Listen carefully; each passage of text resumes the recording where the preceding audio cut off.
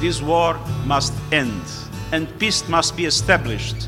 I hope today's news can be a step towards that goal, for the people of Ukraine and the Russian Federation, and for the world. Yep, me too.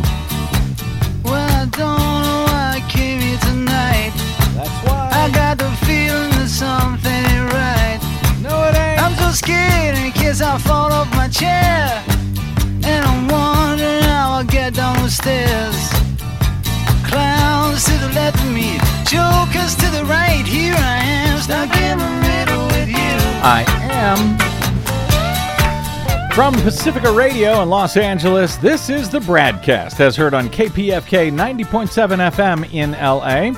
Also in California, in Red Bluff and Redding on KFOI, Round Mountains KKRN, and Eureka's KGOE. Up in Oregon on the Central Coast on KYAQ, Cottage Grove's KSO, Eugene's KEPW. In Lancaster, Pennsylvania on WLRI, Maui, Hawaii's KAKU. In Columbus, Ohio on WGRN, Palinville, New York's WLPP. Rochester, New York's WRFZ, down in New Orleans on WHIV, out in Gallup, New Mexico on KNIZ, Concord, New Hampshire's WNHN, Fayetteville, Arkansas's KPSQ, in Seattle on KODX, Janesville, Wisconsin's WADR, and Minneapolis, St. Paul's AM 950 KTNF. And yes, we stream coast to coast and around the globe every day on the internets. On the Progressive Voices channel, Netroots Radio, Radio for Humans, FYI Nation, NicoleSandler.com, Radio Free Brooklyn, Workforce Rising, No Lies Radio, Verdant Square Radio, Detour Talk, and most of your favorite podcast sites blanketing planet Earth 5 days a week. I'm Brad Friedman, your friendly investigative blogger, journalist, troublemaker, muckraker, all-around swell fellow, says me from BradBlog.com. Welcome to the BradCast. Helping and hoping to make you and me moderately smarter each and every day of the week. At least that's the goal. Wish us luck. Hi, Desi Doyen. Hi. Voters in 6 states, Arizona, Ohio, Kansas, Missouri, Michigan, and Washington State, headed to the polls on Tuesday. I'm happy to report, at least so far today, I've yet to learn about many problems for those voters at the polls.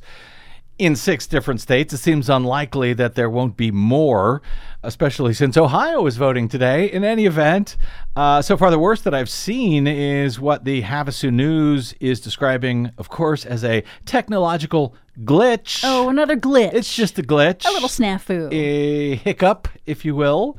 Not a failure, God forbid. Yeah, this is in Mojave County, Arizona, the northwest corner of the state, where electronic poll books, yet again, used by officials, quote, to confirm voter registrations, weren't initially working when polls opened at 6 a.m., forcing volunteers to use manual methods. Oh, God forbid they use a paper poll book. The horror. To confirm voting status and retrieve ballots for voters. They used hand-marked paper ballots at the polls in Mojave. A county spokesperson was not initially sure what caused the glitch, but he said it was experienced at polling sites throughout the county. It appeared to be resolved by 11 a.m. So yeah, 5 hours after polls opened, they finally fixed this glitch, this snafu, this hiccup.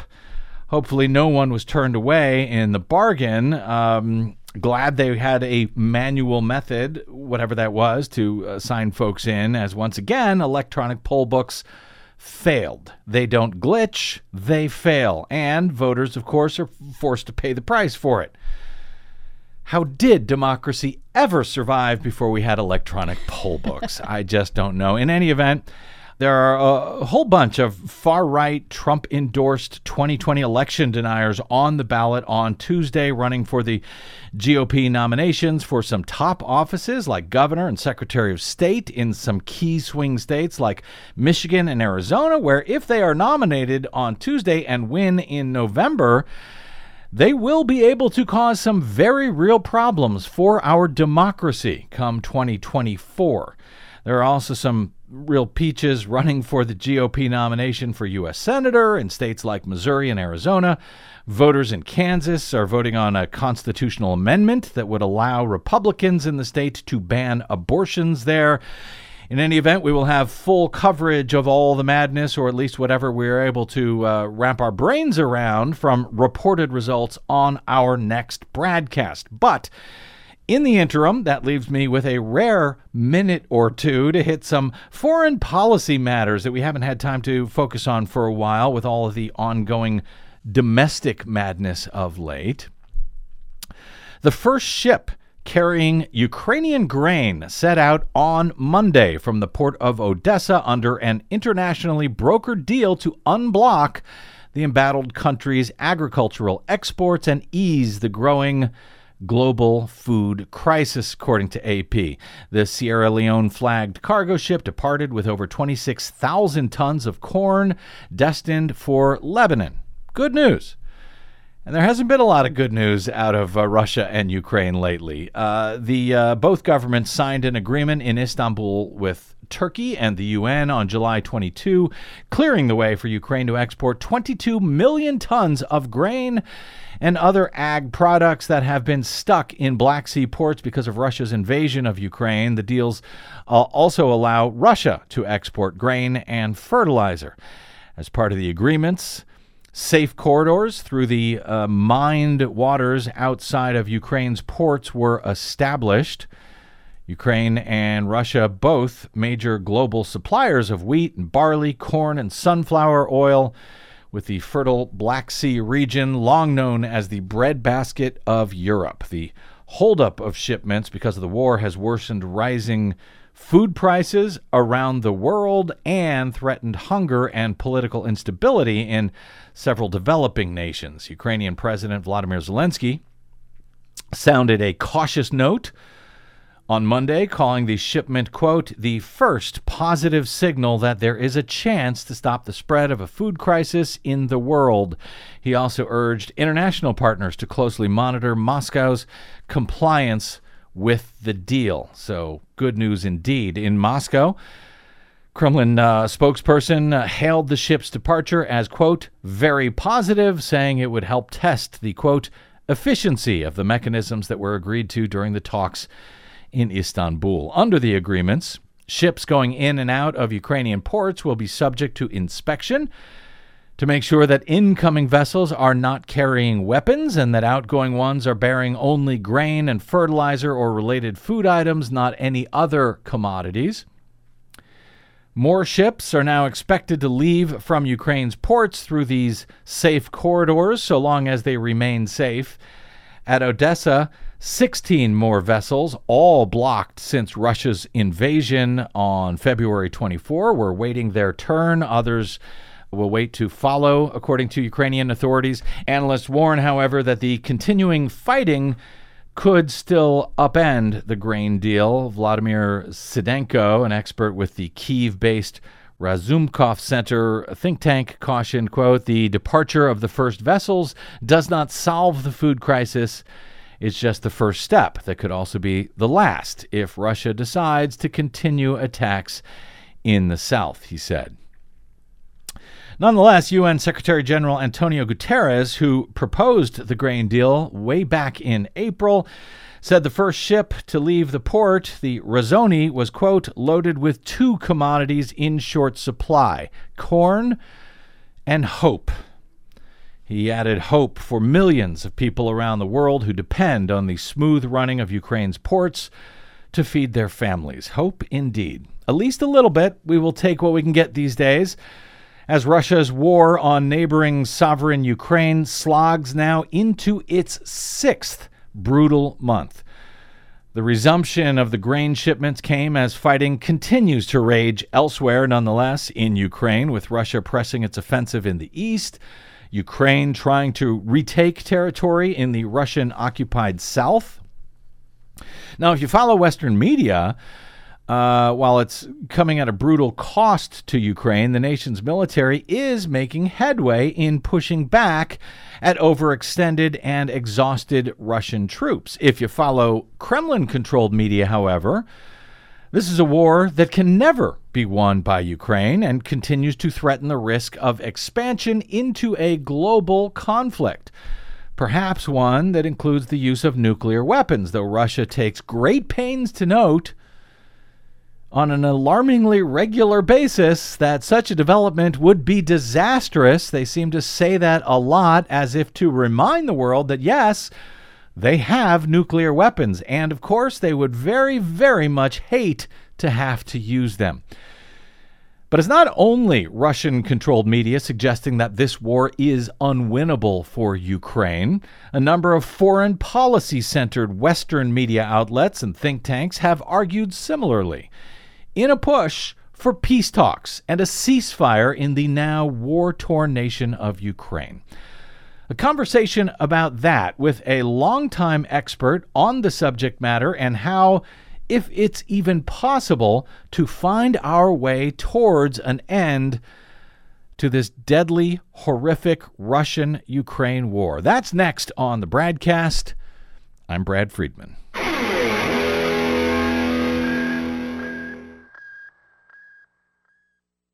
Hey, this is Desi. The BradCast and the Green News Report survive thanks to you and your support. Please drop by bradblog.com/donate today to help us stay independent every day over your public airwaves. That's bradblog.com/donate. And thanks.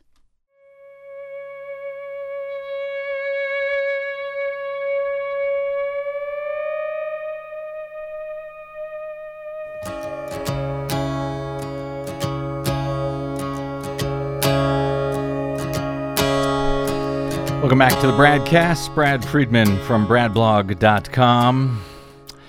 It is, of course, difficult to figure out how things are really going in the Russia-Ukraine war, now entering its sixth brutal month, with both sides in the conflict seemingly dug in for the long haul and having reason to paint a positive picture of their own efforts while portraying their adversaries as brutal war criminals. Russia is accused of as much by Ukraine, with good evidence in support of targeting civilians. And for its part, Russia continues to accuse the U.S. and other Western NATO nations, also with persuasive evidence at times, of using Ukraine in order to wage its own proxy war against Russia. Writing over at the National Interest in an article headlined "Ukraine Needs Solutions, Not Endless War," Stephen Simon and Jonathan Stevenson write, Ukrainian forces' impressive military performance has reinforced the view that an outright victory against Russia is possible, they write over the weekend. But an unqualified Ukrainian win that dislodges the Russian forces from eastern Ukraine is increasingly improbable. Grinding attrition that makes dangerous escalation a tantalizing option for both countries is more likely, they argue. Accordingly, a ceasefire and separation of forces should be a priority for the U.S. and its allies. The U.S. has the tools and experience to make it happen. At this stage, they continue, there is a rough consensus that the war will likely end through a negotiated settlement. But neither side can fulfill its maximal war aims. Russia cannot conquer all of Ukraine, and Ukraine cannot comprehensively eject Russian forces. Each side also needs minimal assurances. Ukraine needs guarantees that Russia won't keep trying to wipe it from the map, while Russia won't permit NATO to deploy along its border. These are not unreasonable requirements, they write. Ukraine is an internationally recognized sovereign country, notwithstanding the disingenuously false pretexts Russian President Vladimir Putin has offered. It is Ukraine's tilt towards the West that has driven his war, which implicates genuine Russian interests. Both countries will require security guarantees if peace via ceasefire and negotiations is ever to come about. But they note there is also a widespread assumption that because the opposing leaders, especially Putin, are disinclined to negotiate right now, talks will emerge only from the war of attrition now underway when both combatants are exhausted. This view does not offer a stable interim solution to a profound geopolitical feud. Both sides have serious concerns that could lead to a sharp and swift escalation. In the Russo-Ukrainian war, they note neither side seems inclined to talk to the other at this point, but one of the purposes of diplomacy is to probe adversaries and allies' intentions in a crisis. Arms transfers are key to setting the stage, they argue. The U.S. and NATO should make it clear to Ukraine that if there is a diplomatic opportunity, they expect Kyiv to take it and could turn off the tap if it doesn't. To Russia, the message would be to seize such an opportunity or the Ukrainians will be getting a lot more weaponry. It is well and good for the U.S. and its NATO allies to keep arming Ukraine, the pair conclude, but it is also time to encourage both sides to start exploring possibilities for a political solution before escalation puts diplomacy even farther from reach. And unless the U.S. and NATO condition military assistance on Ukraine's constructive political engagement, they will lack the leverage to work effectively towards a stable objective. That from Jonathan Stevenson, a senior fellow at the International Institute for Strategic Studies and a former National Security Council staff in the Obama administration. And it's also from Steve Simon of MIT. He's a senior analyst at the Quincy Institute for Responsible Statecraft, who served in the State Department and National Security Council staff under Ronald Reagan, George H.W. Bush, Bill Clinton, and Barack Obama. Over the years, we have turned to the smart foreign policy folks at the Quincy Institute for Responsible Statecraft to help us make sense of seemingly intractable foreign policy issues, from the beleaguered on-again, off-again nuclear peace deal in Iran to the current horrific conflict in Ukraine. Joining us now is George Beebe, who has a somewhat scary-sounding title at Quincy Institute as their Director of Grand Strategy. He previously served for more than 2 decades in government as an intelligence analyst, diplomat, and policy advisor, including as Director of the CIA's Russia Analysis and as a staff advisor on Russia matters to one Vice President Dick Cheney. George's most recent book is The Russia Trap: How Our Shadow War with Russia Could Spiral into Nuclear Catastrophe. It was published in 2019, and it warns how the U.S. and Russia could stumble into a dangerous military confrontation. George Beebe, welcome to the BradCast, sir. Thank you.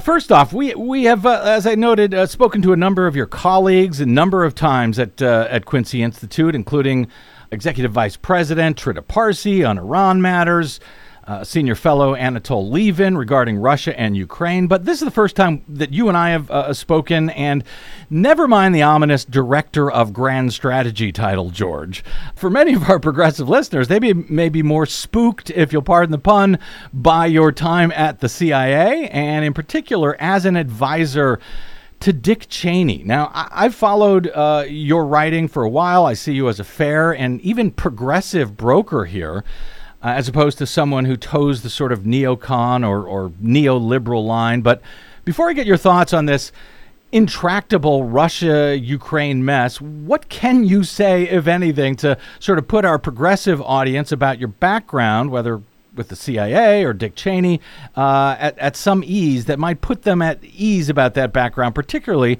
on topics like Russia-Ukraine? Well, the CIA's fundamental mission is really to try to understand the dynamics going on in the world. That's dynamics inside our partner states as well as in our rivals, our adversaries. You don't want to be surprised. You want to be anticipating what might be coming down the road, trying to understand the perceptions of other countries so that you can deal more effectively with them. You're not taken by surprise, and the United States government can effectively promote stability in the world, prosperity for the American people, the safety of everybody involved. And so, that's the kind of mission I think that needs to be conducted in a fair-minded and objective way, in a nonpartisan way that's not shaped by political agendas, that is as objective as possible. That's what I tried to do during my time in government. It's what I'm trying to do now. And what to those who might say, well, the CIA, they're the ones who started all this problem back in 2014 by causing or supporting the Maidan Revolution in Ukraine. Is that a fair case to make? Well, no, I don't think so. The CIA is not supposed to be a policy advocacy organization.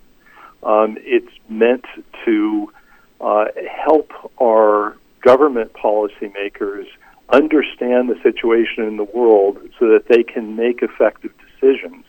But the CIA should not be a policy advocacy group. When you have an organization that is responsible for understanding threats, understanding the situation that we're facing in the world, that is also advocating a policy, it can't be objective in assessing those threats. The idea behind creating the CIA back in 1947 was to take the intelligence analysis function out of the realm of policy advocacy. Mm-hmm. So, I don't think the agency is out there trying to create policy outcomes in Ukraine or other places in the world. It's trying to understand them so that our policymakers can make good decisions. So you would reject the notion that, because Russia also puts this forward, that, the CIA caused the revolution in 2014, that led to the conflict in the Donbass, the retaking of the Crimea, and so forth. You would reject that argument from Russia? I do reject that argument. I understand that that's the Russian perception. Mm-hmm. And I think it is reasonable for them to have a perception that the U.S. government, as a matter of policy, was encouraging mm-hmm. the Maidan Revolution and certainly applauding it. But the notion that this was a secret intelligence plot hatched by the CIA, I think, is unsupported by the evidence and is a distortion of what reality was then. By way of my own transparency here, George, I have long been sympathetic to many of Russia's concerns about an ever-enlarging NATO encroaching towards Russia's own sovereign borders, years of chest thumping, frankly, toward Putin and Russia, mostly by Democrats in recent years, certainly since their encroachments in Ukraine and interference in the 2016 election. But to be frank, while I haven't been nearly as much of a Russia hawk as others have been, any benefit of the doubt that I might have given to Russia sort of stopped completely on February 24 this year when they launched an all-out invasion of Ukraine and simply lied to the world about it, which I believe they are still doing today. So with that in mind, in my intro to this segment, was I overly kind or overly harsh to either of the sides in this Russia-Ukraine mess? Because even though I have my own opinions about it, I do want to be fair and accurate in my coverage and reporting of it.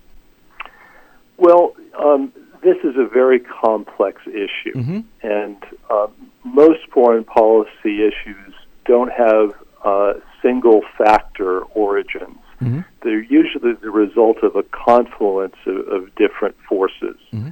And I think what's happened in Russia's invasion of Ukraine is that it's the culmination of a series of developments, missteps on the part of a lot of different players over time that all contributed to the situation that we're facing today.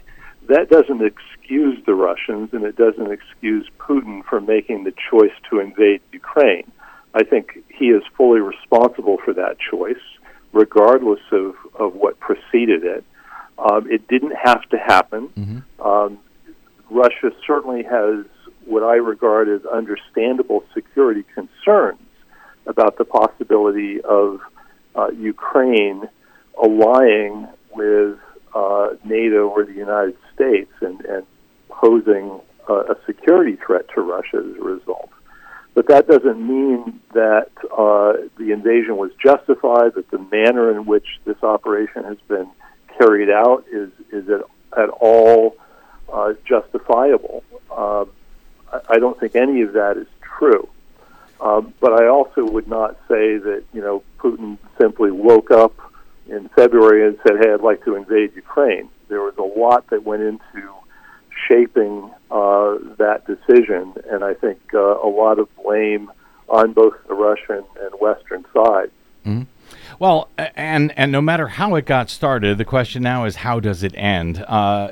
Back in April at the Quincy Institute, you wrote a piece headlined, "Tell Us How This War in Ukraine Ends." It somewhat echoes the Simon and Stevenson piece from over the weekend, which was headlined, "Ukraine Needs Solutions, Not Endless War."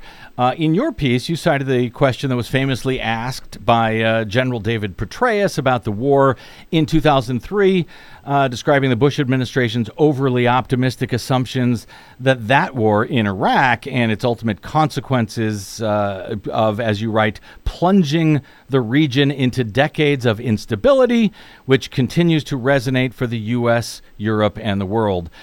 Is that the similar concern that you still have now about U.S. and NATO support for Ukraine in this war as we look at the question of how and if this war ever ends?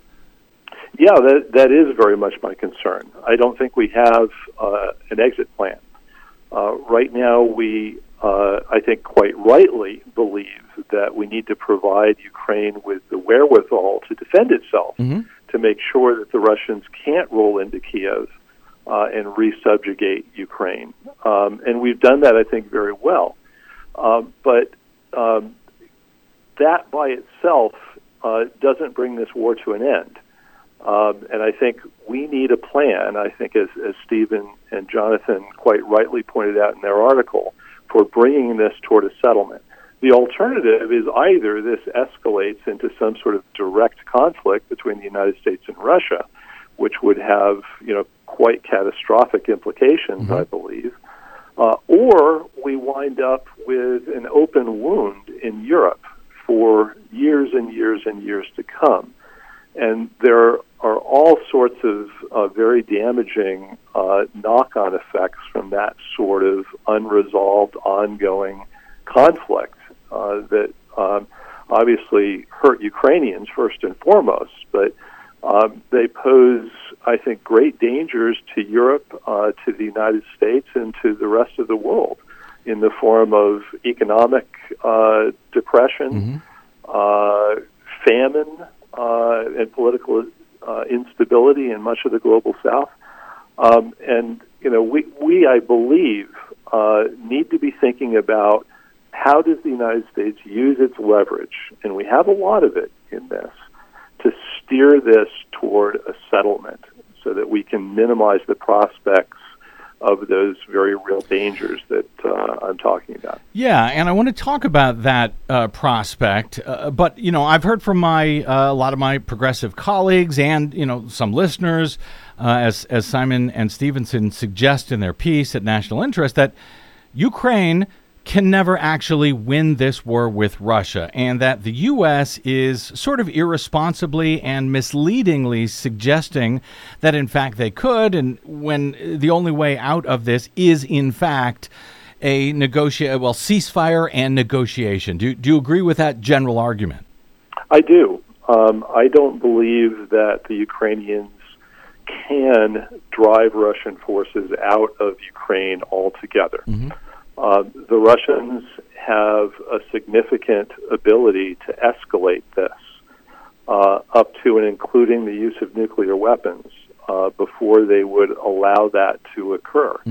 So I don't believe the Russians have the ability to win this war outright on the battlefield, but I do believe that the Russians have the ability to make sure that if they're going to lose, everyone else will too. And they can essentially achieve one of their goals, which is to prevent the Ukrainians from joining the NATO alliance or allying otherwise with the United States military, simply by turning Ukraine into a wreck, economically, politically, and physically, that leaves it in no condition to be allying with anybody. And I think that's the alternative that we're facing if this war doesn't escalate. Or if this war is not resolved at the diplomatic table. And, I tend to agree, but yet, I hear a lot of folks on the left sort of blaming the U.S. for where we are now. Okay, we can debate that, but basically saying the only way out is ceasefire and negotiation. That may be the only way out. I agree, but there seems to be this notion that somehow the U.S. should force Ukraine somehow, which is, after all, fighting for its life, defending its own sovereign nation at an unspeakable cost, that somehow they should be forced to negotiate and or call a ceasefire when it is their land that they are defending. Shouldn't it be up to Ukraine if and when Ukraine actually wants to negotiate over, land that is arguably their own sovereign territory? Well, I think that's certainly correct. Yes, it's up to the Ukrainians whether they want to continue to fight or not. But by the same token, it's up to the United States whether we want to continue to provide them with billions and billions of dollars worth of weaponry in order to do that, and with the intelligence and military advice that they need in order to fight effectively on the battlefield. Those are our sovereign choices to make as well. Those decisions about American policy should not be made in Kiev. They should be made here in the United States by Americans, according to what's in our best interest, including what's in the best interest of the American people. So certainly the Ukrainians can decide whether they want to continue to fight this war to the last Ukrainian. That is up to them. But ultimately, the United States needs to make decisions here about what's in our best interest, too. Should, as Simon and Stevenson suggest, then, should the U.S. actually place conditions on the continued support of Ukraine, that they should be expected to use diplomacy if and when that opportunity arises, and I guess ultimately say, if you don't, then we will no longer supply you with weapons, and sort of offer that as an ultimatum to Ukraine? Well, a couple of thoughts on this. First, we are already attaching conditions to our military aid to the Ukrainians. We're making decisions about what weapon systems we believe are safe to provide them. And we're trying to strike a balance between what will be effective on the battlefield and allowing Ukraine to defend itself and to stymie Russia's attacks, but also not crossing an invisible red line into providing weapons that might, I think, recklessly risk the possibility of escalation into direct conflict between the United States and Russia. So those conditions are already being attached. The question is, should there be other conditions, too, on this? Now, when you're in a negotiation, it's a very delicate kind of situation. You have to act with an extreme amount of sensitivity. You can just imagine if the Russians were to discover that the United States were giving the Ukrainians some sort of ultimatum, negotiate or else, we won't support you. That would give the Russians an enormous incentive not to make concessions in the negotiation, in the belief that the United States can essentially do a good part of Russia's negotiating for it by exerting that kind of pressure on the Ukrainians. So we have to be extremely careful about that. So I would not advocate delivering some sort of ultimatum to the Ukrainians. You must compromise. Here's what that compromise ought to be, or else we don't support you. That said, Ukraine's dependence on us gives us a lot of implicit leverage and influence over them. So if we were, privately with the Ukrainians to say, hey, look, you and we need to be steering this toward a situation where you are going to be safe in the future, secure from repeat invasions against, by the Russians. We want to help you do that. Part of that is going to mean finding a settlement here that does ensure your sovereignty and security. Let's talk about what that looks like, and let's, together think about how we can work in partnership to steer things toward that kind of outcome. That's the kind of thing, if done quietly, subtly, privately, can be effective.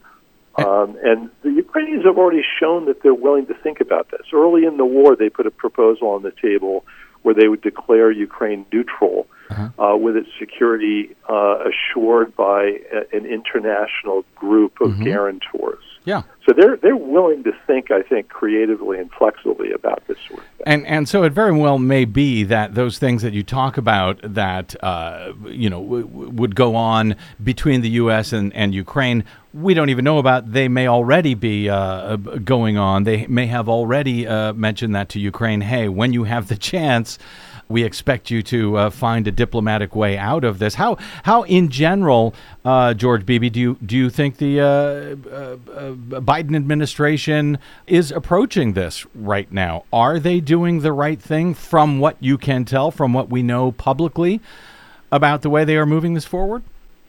Well, I think you've made a good point that if you're going to be engaging in very sensitive private discussions, that you might not get much of an indication of that publicly.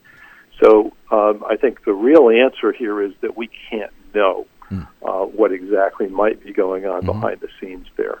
What I can tell you is my impression here in Washington is that we're putting a lot more effort into arming the Ukrainians and hoping that we can arrest some of the momentum that the Russians have had on the battlefield over the past few months, and in so doing, enable the Ukrainians to negotiate from a more advantageous position.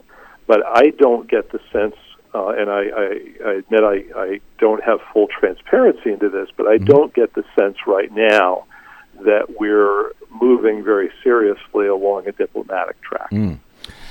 I've got just a couple of minutes here, George Beebe. I want to try to fit in a few quick, I don't know how quick they are, but some points. One, my understanding is that right now it is Russia that does not want to negotiate. In fact, Ukraine had been hoping for, and even as you mentioned, had been participating in peace talks early on in the war.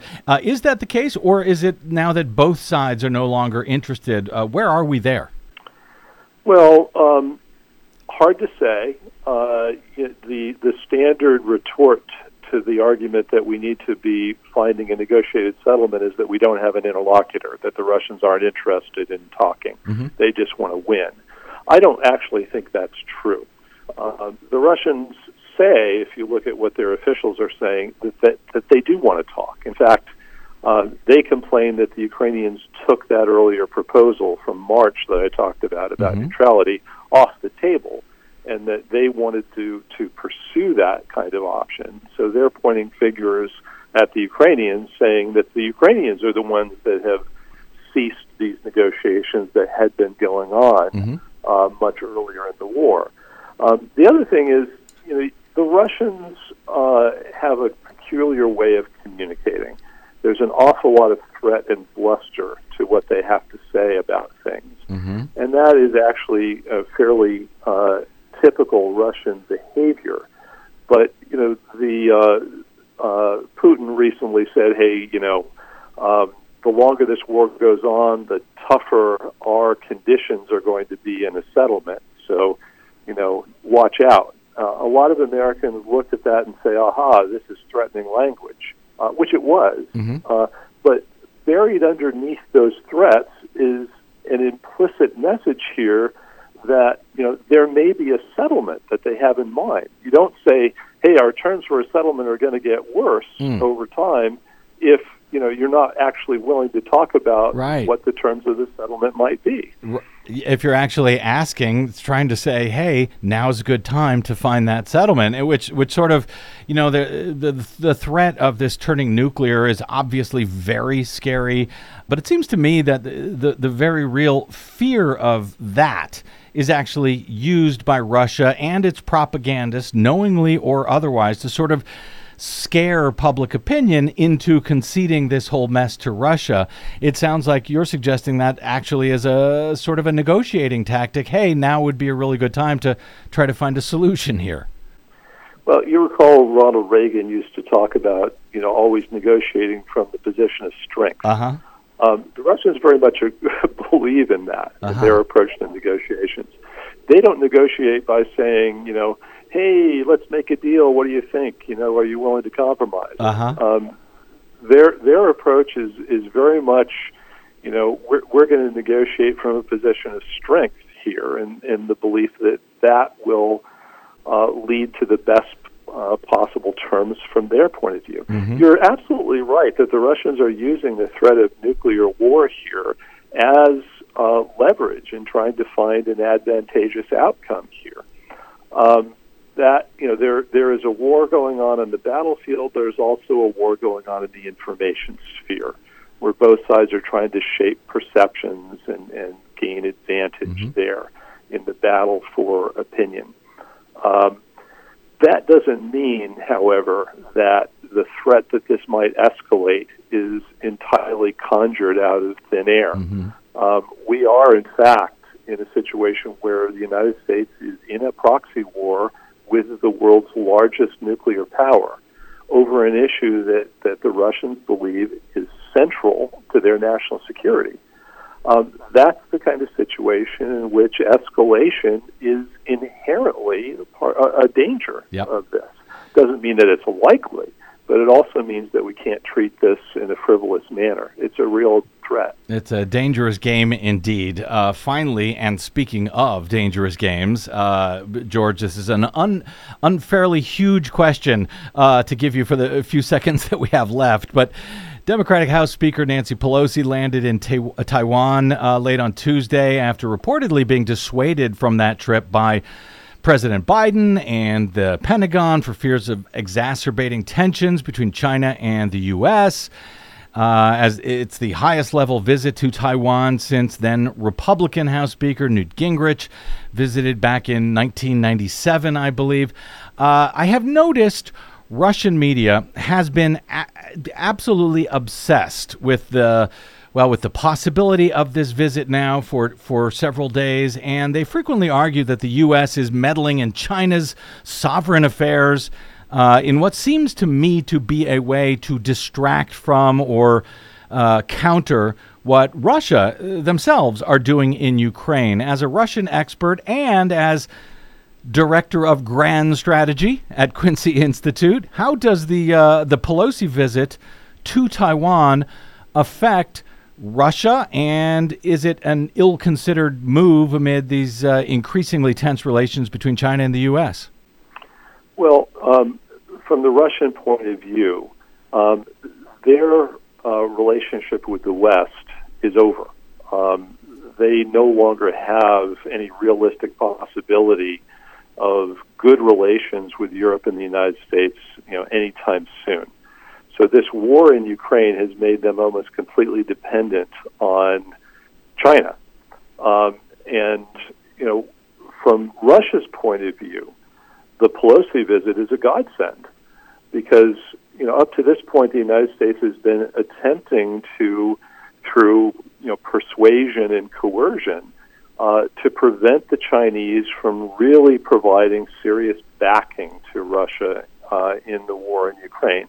And the Chinese have been quite ambivalent about this. I think they have been hesitant to side openly with the Russians in this. And what the Pelosi visit essentially is doing is, exacerbating tensions between the United States and China in a way that will only encourage the Chinese to side more overtly with the Russians. And the ultimate problem from our point of view would be if the Chinese provide the Russians with real military assistance in all of this. That could have a quite decisive effect on prospects on the battlefield.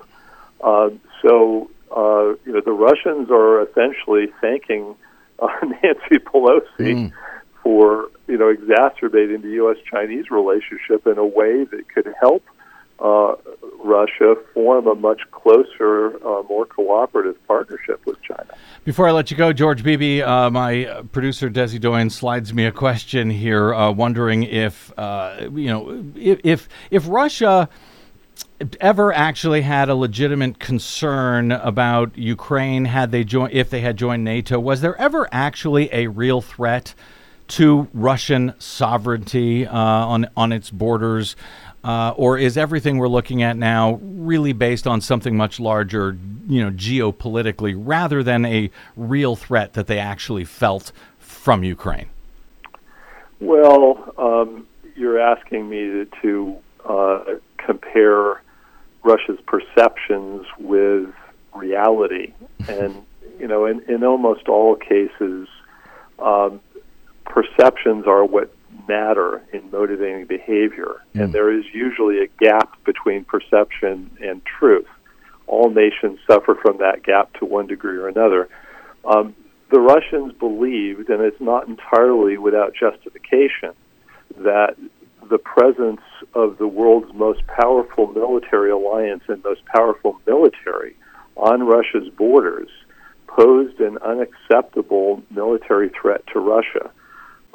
There's no question that they believed that, and there's no question that they're not alone in the world in countries that react very negatively to those kinds of prospects. The United States obviously has had the Monroe Doctrine for several centuries, which essentially said, non-hemispheric powers trying to establish, military relationships in our hemisphere are an unacceptable threat to the United States. So we're Russia's not unique in this. But, the Russians are also probably more sensitive to the threats of foreign invasion than other countries, in part because they have a long history of invasions. They don't have two oceans protecting them from potential invaders like we do. And so, their sensitivities are more acute than some other countries as a result. Whether it's a real threat or not doesn't matter. If they feel it's a real threat, that is apparently what matters. If they feel it, they're going to act on it, and I think that's what we're seeing. George Beebe's book is The Russia Trap, How Our Shadow War with Russia Could Spiral into Nuclear Catastrophe. He's the director of Grand Strategy at the Quincy Institute, a former intelligence analyst, diplomat, and policy advisor. You can find his work, of course, at Quincy Institute. Actually, it's quincyinst.org, quincyinst.org. And you can find them on the Twitters at QuincyInst. George Beebe, really appreciate your time today. Appreciate talking to you. Hope to do so again in the future, sir. Thank you. My pleasure. Thank you. Okay, let's take a quick break. There has been so much going on in this country that it's like haven't been able to talk about the war. I know, and I really appreciate what what George has to say here, because I find it a very nuanced and complex discussion. So I appreciate that perspective. It is nuanced, it is complex, and you've got people on all sides, sort of. I'm sorry, talking out of their rear end about what needs to happen, what should happen, who's to blame, everything else. It's good to try, at least, to make some sense of it when we have the rare opportunity. All right, we will take a quick break, and we will come back with, oh, look, it's Desi Doyen. Yay. And the Green News Report. That's straight ahead on the BradCast. I'm Brad Friedman. Don't touch that dial.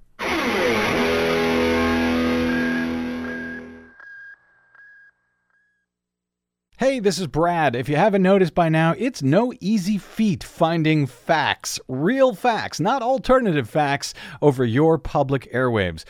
We try to bring you real facts, truth, and clarity without fear or favor each and every day on the BradCast.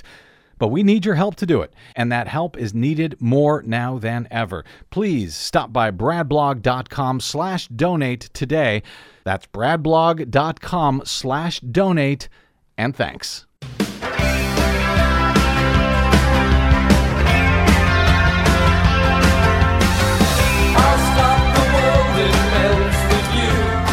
Well, from the brutal war on Ukraine to our ongoing brutal climate emergency summer at this point,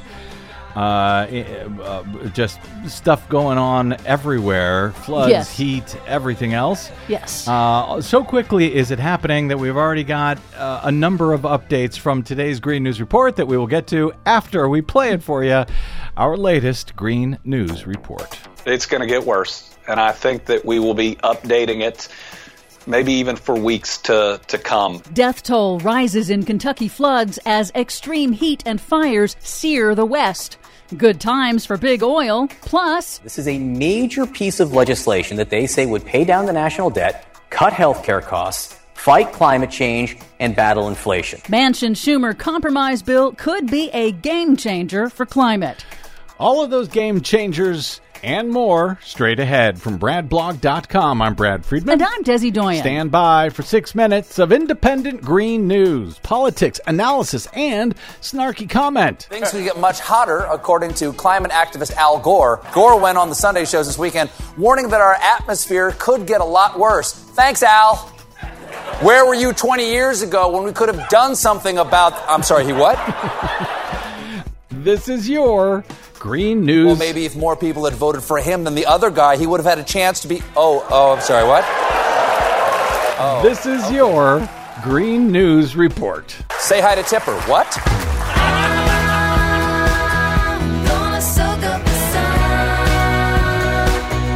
Okay, Desi Doyen, we can't even keep up anymore. One disaster after another from coast to coast across the U.S. Yes, sadly, in Kentucky, as we go to air, at least 37 people are now confirmed dead after unprecedented rains late last week triggered historic flash floods that swept homes off their foundations and destroyed bridges, roads, and communications. More heat and rain are in the forecast. Kentucky's Democratic Governor Andy Beshear warned on CNN that the death toll is likely to rise in the hardest hit areas and that recovery will take years. We're going to be there for you, not just today and tomorrow. We're going to be there for you next year. In Oregon, at least 10 deaths have been linked to the persistent, record-breaking heat wave searing the Pacific Northwest. In Northern California, a state of emergency after the McKinney fire in just hours became the largest fire in the state so far this year and killed at least 2 people. In Montana, the Elmo wildfire rapidly tripled in size to more than 11 square miles.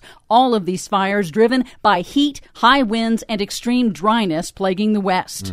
But as the climate emergency wreaks havoc across the United States, times are pretty good for big oil. They're raking in record profits. That's nice. Oil giants ExxonMobil, Chevron, and Shell announced they profited a combined $46 billion over just 3 months in the second quarter, in part due to high gas prices on consumers. So those were the months that they were raising the gas prices on all of us. Yes.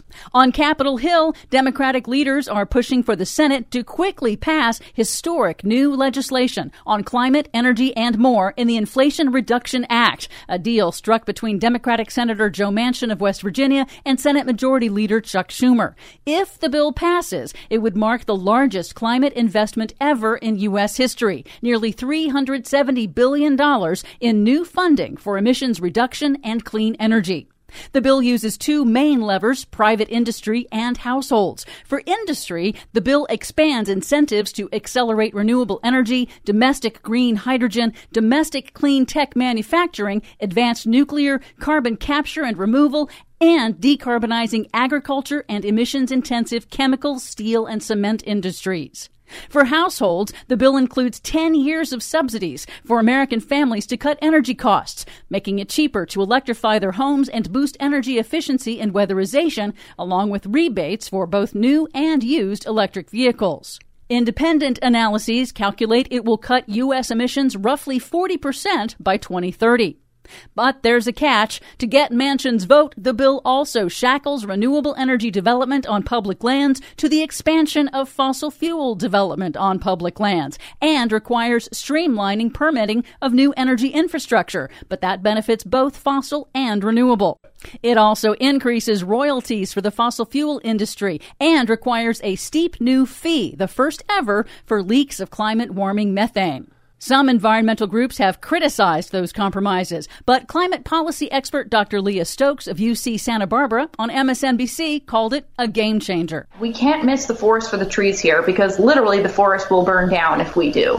So it's not ideal, it's not perfect, but what we're talking about here is a really small emissions penalty and payment compared to huge pollution cuts on the other side of the ledger. Overall, sounds great. Can't wait for Kyrsten Sinema to kill it. Exactly. The bill must also pass the House and make it through Senate parliamentary procedures and survive Republicans throwing everything at it. And obstructionist Democratic Senator Kyrsten Sinema of Arizona, whose vote is crucial for passage, has not said whether she supports the bill. I'm sure it will all be fine. What could possibly go wrong? For much more on all of these stories and the ones we couldn't get to today, check out our website at greennews.bradblog.com. Find, follow, and share us planet-wide on the Facebooks and the Twitters at Green News Report. I'm Brad Friedman. And I'm Desi Doyen. And this has been your Green News Report. Wait and see, it's gonna be a game changer.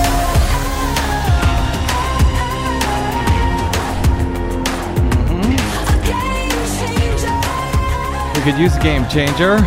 Indeed, we could. Right and around now. As you had mentioned, there are sadly some updates to many of those top stories that we had of the extreme weather disasters hitting across the United States. In California, from the McKinney fire in Northern California, now 2 more people have been found dead, bringing the total to 4. And in Oregon, in that incredibly record heat wave, 14 deaths said to be related to the heat wave there, up from 10, which we reported just earlier today. Yeah, it's all moving quickly everywhere, and we also didn't have time to mention in the GNR today, but the Northeast is about to get slammed by heat again over the next day or so, all the way up into New England. It will reportedly be a short-lived heat wave, shorter at least than the one that really slammed the region in July, but it'll be rough nonetheless for a day or two there, so please stay cool, stay hydrated. Stay safe up there, and frankly, just about everywhere else this brutal summer. A game changer for climate at this point cannot come soon enough. We will see if still no word from Kyrsten Sinema. Still no word as far as I've heard. Does that make you nervous? It does. It definitely does. Because, listen, what we're seeing this summer is that our infrastructure not only isn't ready for the climate change to come, it is not ready for climate change today. That is here already. Yeah. You're absolutely right. We need to get started. By the way, we got to get out. While the GNR was playing, there's some breaking news from the New York Times. Officials involved in Donald Trump's plan to falsely claim that he had won Arizona told lawyers they feared their actions could be seen as treason. Well, that could leave a mark. Anyway, speaking of Donald Trump and treason and Arizona, we will have full as possible primary election results on our next BradCast out of Ohio, Arizona, Kansas, Michigan, Missouri, and Washington State. Until then, my thanks to our producer, Desi Doyen, to my guest today, George Beebe of the Quincy Institute for Responsible Statecraft, and to all of you for spending a portion of your day or night with us. If you missed any portion of today's program, download it anytime for free at bradblog.com. There is no paywall. We try to keep it open to everyone. That is, of course, only possible thanks to those of you who stop by bradblog.com/donate to help us continue to do what we try to do every day over your public airwaves. Drop me email if you like. I'm bradcast@bradblog.com, and on the Facebooks and the Twitters, I am the Brad Blog. We'll see you there. Until we see you here next time, I'm Brad Friedman. Good luck, world. It's gonna be